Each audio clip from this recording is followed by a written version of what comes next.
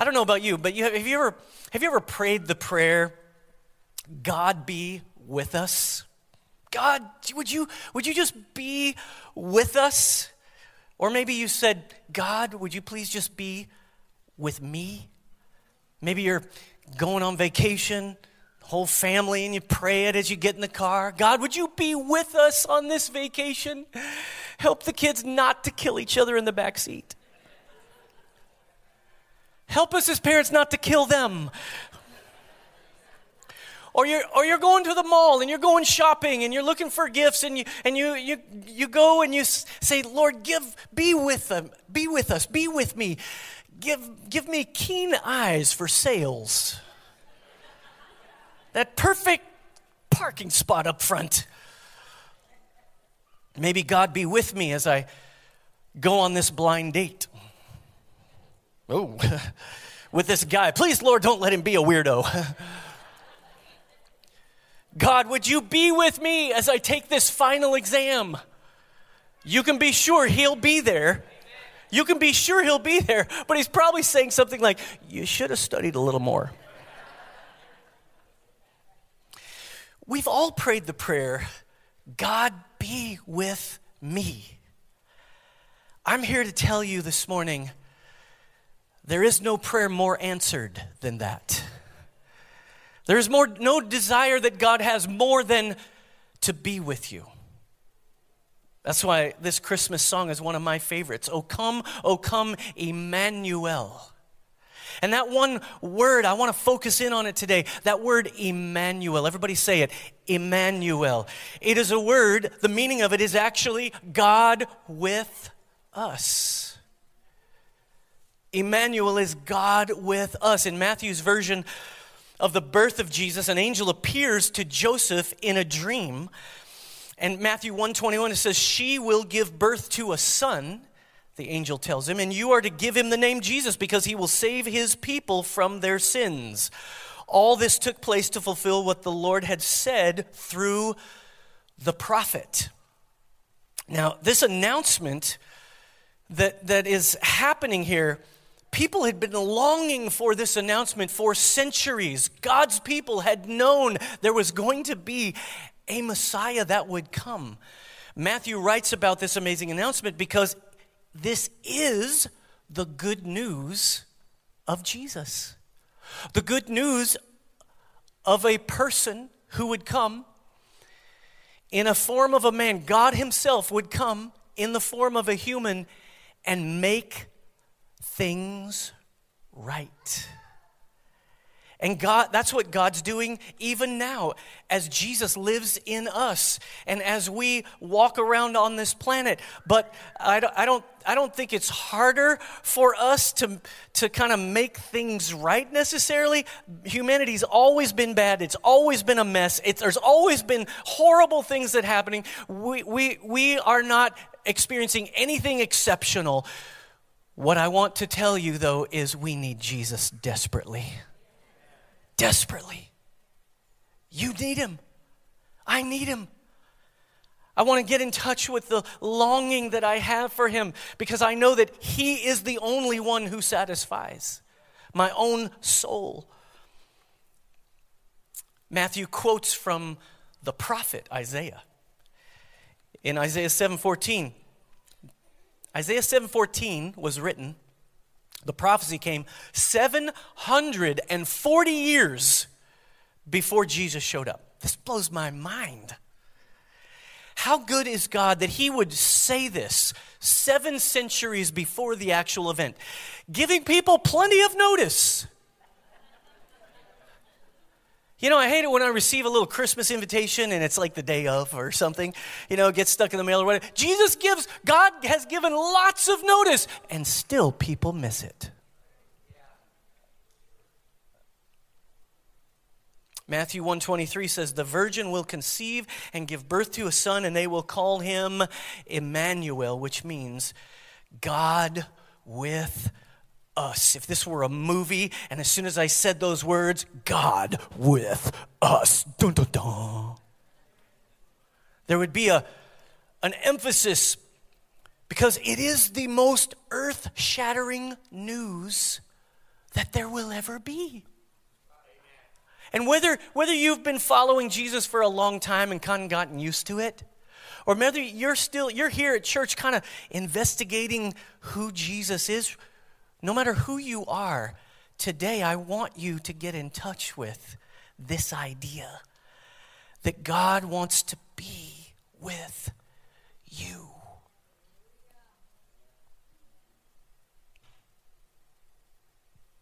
The thing is, everybody who had heard this news over 7 centuries, all of God's people who understood that God had a plan and a purpose, everyone listening or reading would have known that God is way too holy to be with humans. In the Old Testament, you couldn't even look at him in his purest essence and live. Even Moses, God's servant, he couldn't look at God's face. He had to hide his face when God passed by at Mount Sinai because Moses couldn't handle the full presence of God. They would have known that when God dwelt in the temple that had been built, that no one else was allowed in, right? It was only the high priest one time a year that people would be that there would be a sacrifice that would come that high priest was responsible for. No one else could go in except him, and it was such a dangerous thing that they actually had to tie a rope around the high priest's leg in case he went in and he hadn't gotten things right and died at the presence of God.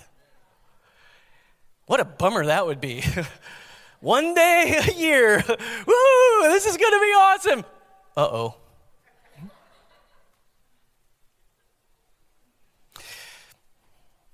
You see, it is true, the powerful presence of God is an overwhelming thing.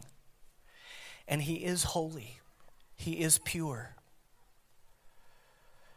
But God came to do something that was so supernatural, so beyond our ability as humans to make ourselves pure, to rid us of our hatred and our foolishness.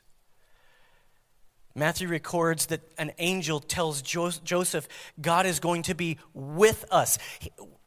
What made the shepherds run into the fields rejoicing to see Jesus, the baby, lying in a manger? What caused the wise men to actually fall down on their faces in worship as they gave gifts to the Christ child?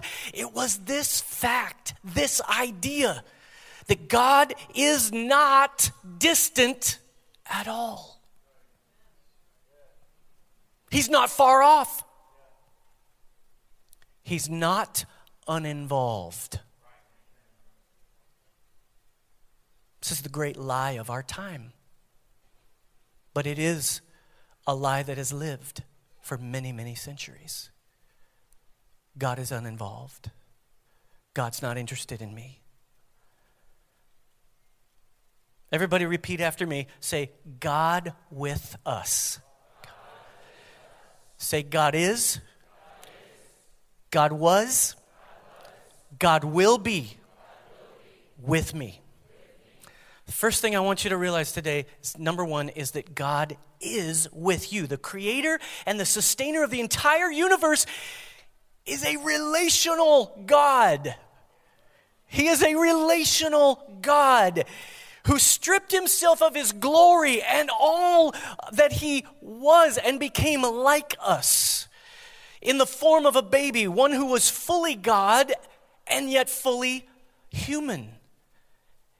And that without sin, the Bible says. No sin, no separation from God. No failure, no foolishness, pure. John 1:14 says, the Word became flesh and made his dwelling among us. I love the way the Message Bible reads this. It says, the Word became flesh and blood and moved into the neighborhood. God moved into the neighborhood. People, God is in your neighborhood. He's walking the sidewalks. He's trying to find his way into every home. God is among us. You see, Matthew's message is God is with you, God was with you, God will be with you. It's the best news ever. God is not pushing you away. He's drawing you near. The problem is so many of us, so many people don't believe it. They simply don't believe it.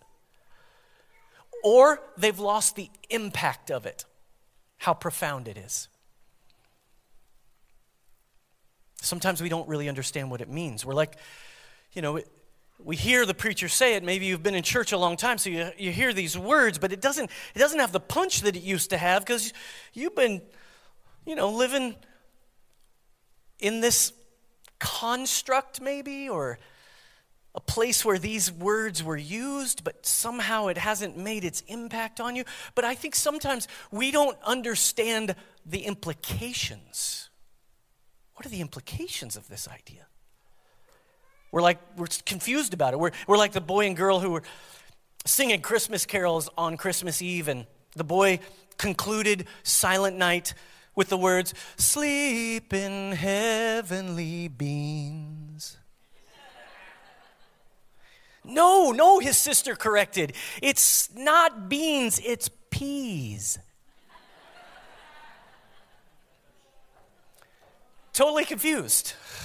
You're missing the whole point. You don't understand what God is really saying when he says he's with you. He wants so desperately to be with you and to bring his peace and his grace and his strength and his love and life into your soul. Some of you are followers of Jesus, but you're kind of saying, really? I don't feel him right now. I felt him a few minutes ago when that beautiful pad was playing on the piano. Had a couple goosebumps one time. Haven't felt that in a long time. Or you're thinking, I've been going through so much lately, I don't feel him at all. I'm just numb. I know the holidays can be really tough. I know Christmas kind of acts like a magnifier. It magnifies whatever's happening. If things are really good, it magnifies and makes them really, really good. Generosity and presents and candy and food of any kind. But if it's difficult, it magnifies the pain and seems to make it even more painful. Some of you are in the room today and you're facing an empty chair at the dinner table. Some of you have relational tension. Things aren't right with your marriage or with someone else. Maybe you've received some bad news about a health issue. It is at these moments where we tend to say, where is God in all of this? Where is he? I don't feel him. I don't see him. If God is here, why is this all going on? Where is God in this? God is with me? I don't think so. Others of you, if you were really honest, you would say, I've done something in my life that's so bad, that's so wrong, I'm ashamed of it. And I don't think God would ever want to have anything to do with someone like me. God's with me? I don't think so. In Luke's gospel, an angel appears to the young virgin named Mary. It's Joseph's future wife. Luke 1:28, the angels went to her and said, "Greetings, you who are highly favored. The Lord is with you." You'll find it everywhere in the Bible if you just start looking.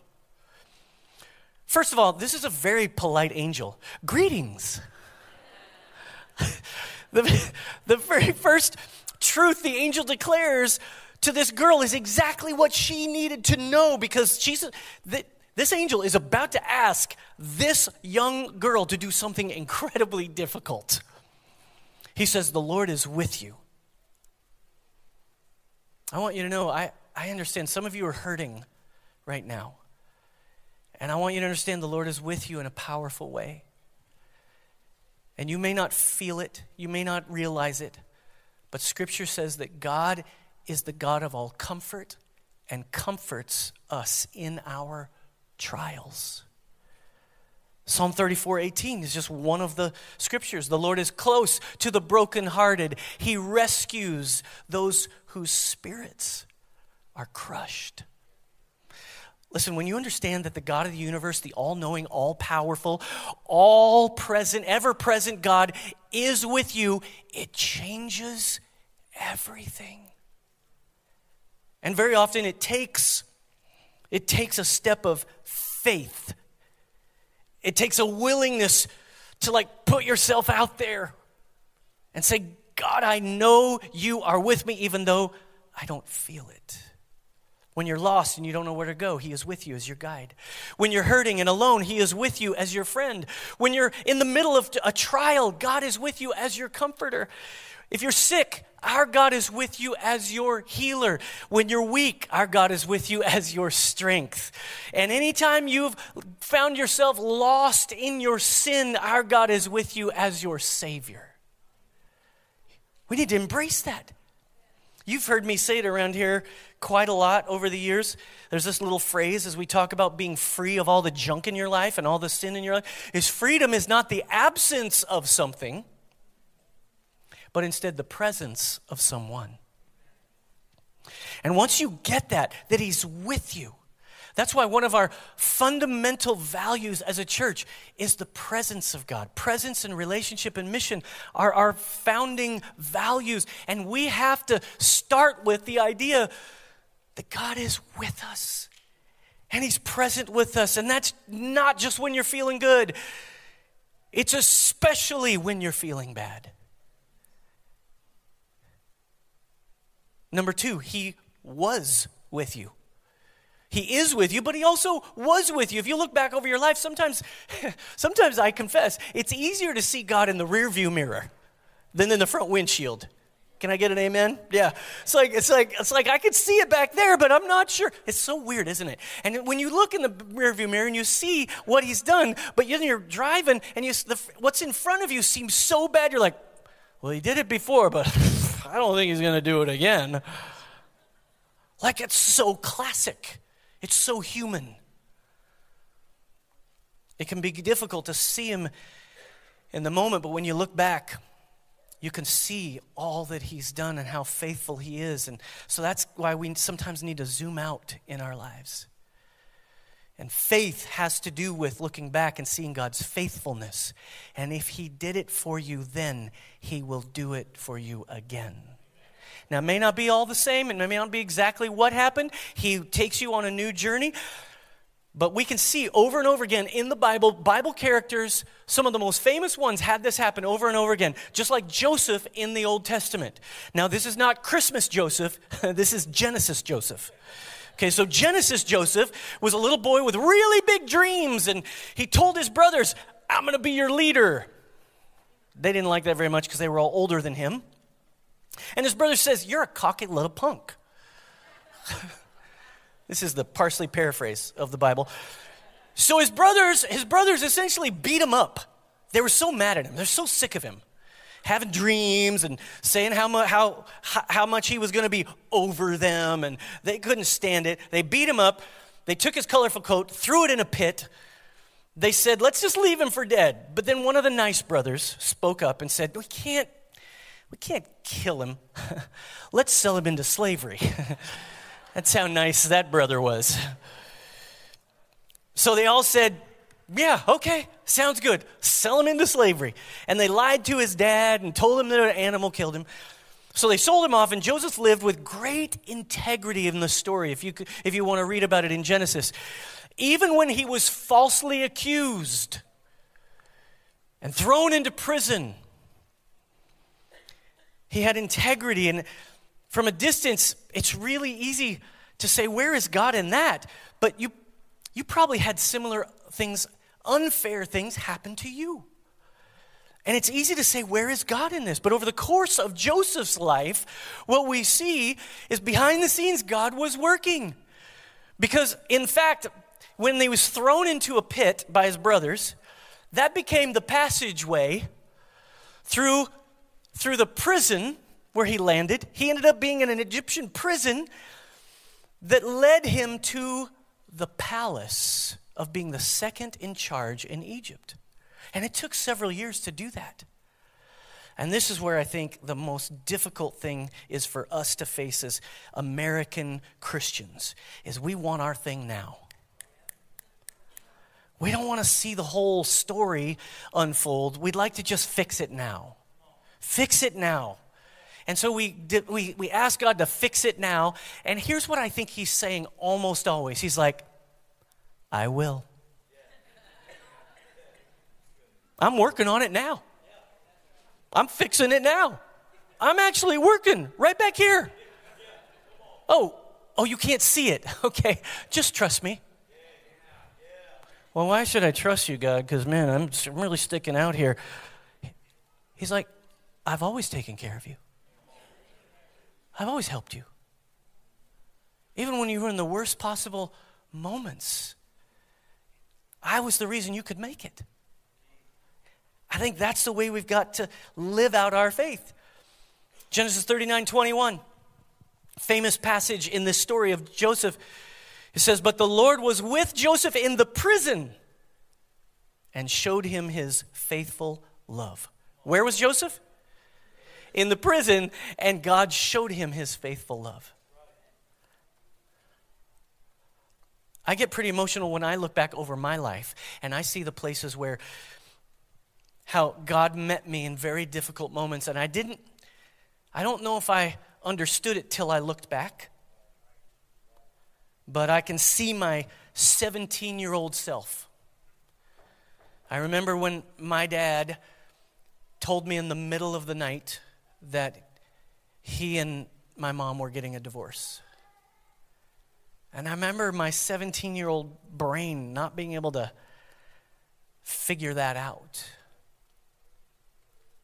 I remember the night when my wife called me and said, my dad died of a heart attack. And I was like, this can't be happening. It's only when I look back that I can see how God was with me in those moments. I remember a few years ago where I was part of a church where a troubled young man strapped 1,000 rounds of ammunition to his chest and came into our church shooting. It seemed that God was nowhere to be found that day. It often feels like that in the middle of our brokenness. It often feels like that in the middle of our earthly experience. Because everybody around you is busted up in some kind of process, a need of healing. You yourself have been busted up, and you're in process, and God is working with you and walking with you and wants to heal you. And I think it's really important for us to be the kind of people who, when the unexpected happens to us, instead of turning away from God, we turn to Him. To Him. And we could go down a long rabbit hole here, but I just want to pause to say that I think most people's most difficult question about God is, why doesn't He just fix it all? He's God. It's like they want Him to be Thanos.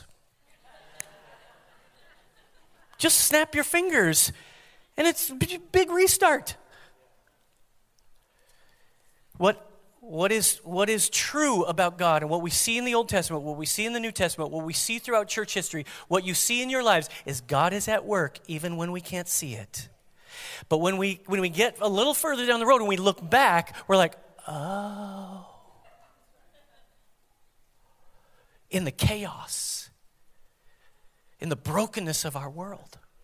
And there's 4 forces at work in the world. I mean, I've talked about this before. I'm not going to talk about it too much now. But God's will, the devil's will, man's will, and natural law. Those 4 forces are working all the time. And that's why Jesus said to us, hey, it's a mess down there. He didn't say it quite like that. He said, here's how you pray. Your kingdom come. Your will be done on earth as it is in heaven. He said, you pray that. You know why He told you and I to pray that? It's because He knows that your will is the second most powerful force in the universe. Oh, you think it's the devil's will that's the second most powerful? No, it's not, because you can refuse his will. Now, here's the thing. You can also refuse God's will.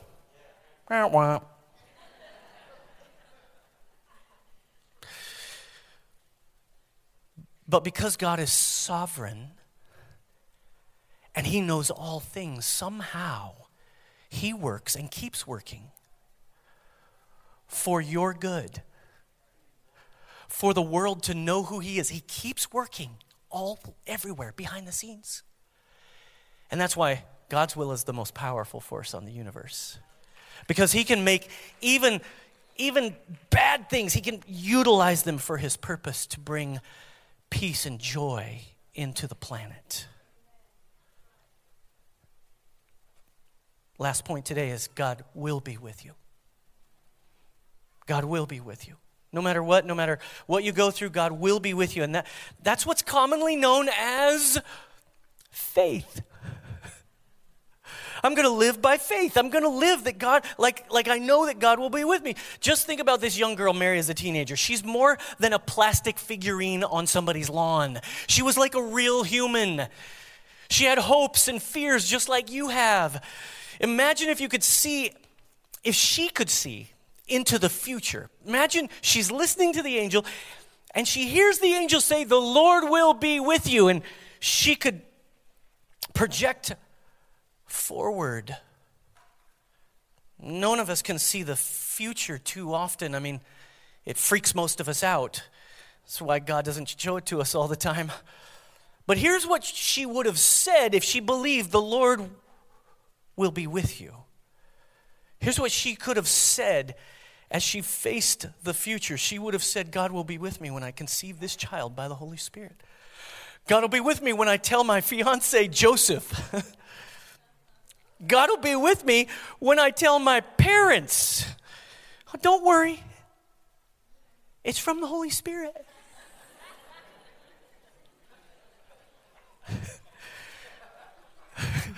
Took a while for that one to reveal itself, right? You know what I'm saying? God will be with Joseph when I have to travel on a donkey for 100 miles. Notice the phrase, God will be with Joseph when I have to travel on a donkey. Okay.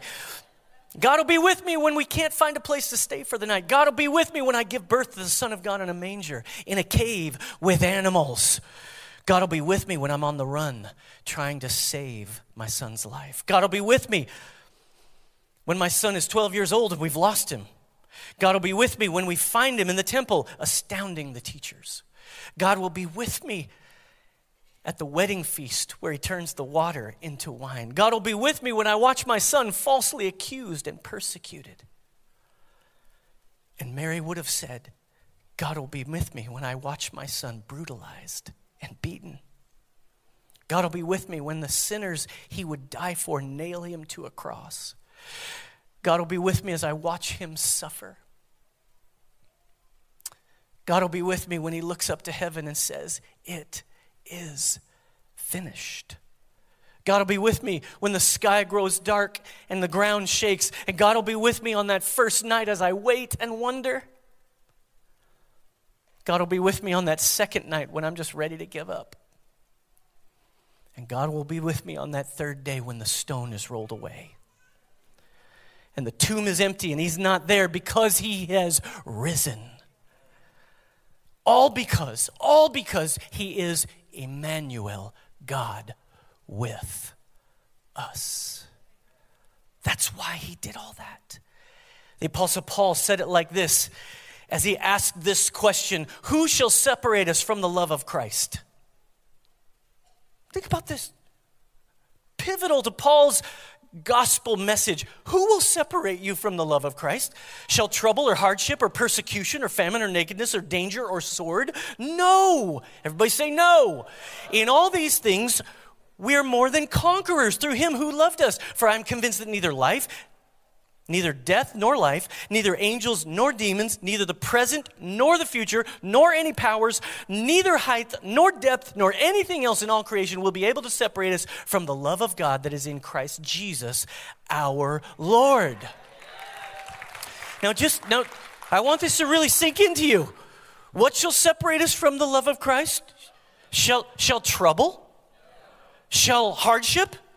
What about persecution? Wait, are you sure? What about famine? What about nakedness? Got plenty of that in our culture. Probably means poor rather than what we're talking about. But what about danger? Are you sure? What about the sword? And all these things, Paul says we are more than conquerors through him who loved us. Understand this. Understand this, One Chapel. Please understand this. This is part of the secret to becoming who God wants us to be as a church. This is part of the secret of how you can function as a Jesus follower and take other people's hands and walk with them and help them know who he is if you settle this thing. He won't leave you. He won't forsake you. You'll never have to be alone. You got to believe that. Nothing can separate you from his love. Your fears won't do it. See, we just read through a whole list of external things. But it's often the internal things that stop you. Fears won't do it. Doubts. Listen, doubts won't separate his love from you. Insecurities can't do it. Your brokenness can't do it. Not your failures, not your mistakes, not sickness, not divorce, not what someone else did to you can separate you from the love of Christ. Not your broken dreams, nothing. Nothing can separate you from the love of God, which is in Christ Jesus our Lord. He is, he was, and he will be with you. This is reason for rejoicing. When you finally believe it, everything will change in your relationship with God. You may still run from him, but you'll run back to him quicker. If you believe this, everything will start to be different in the way you look at every circumstance, in the way you look at everything that's going on in your life.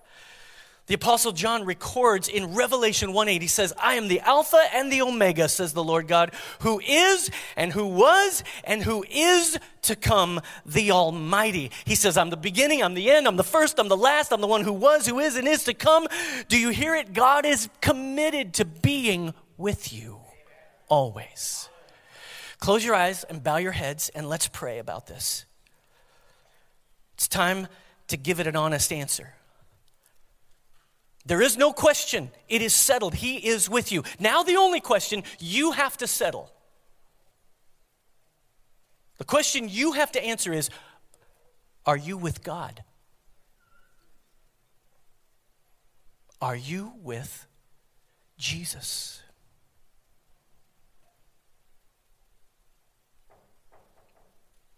It's the time today to give that answer. Are you with him? Wants to reveal himself to you, his goodness, his grace, but more than anything, he wants you to be with him. He is with you. He's lurking every bit of your life in the corners of that hospital room where you were born. He's lurking everywhere through elementary school and junior high especially, and high school. He's waiting.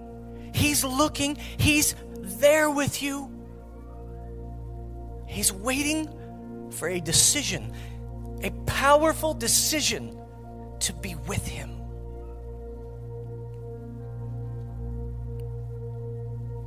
Let me confirm the thoughts some of you are having. You're thinking you're not good enough.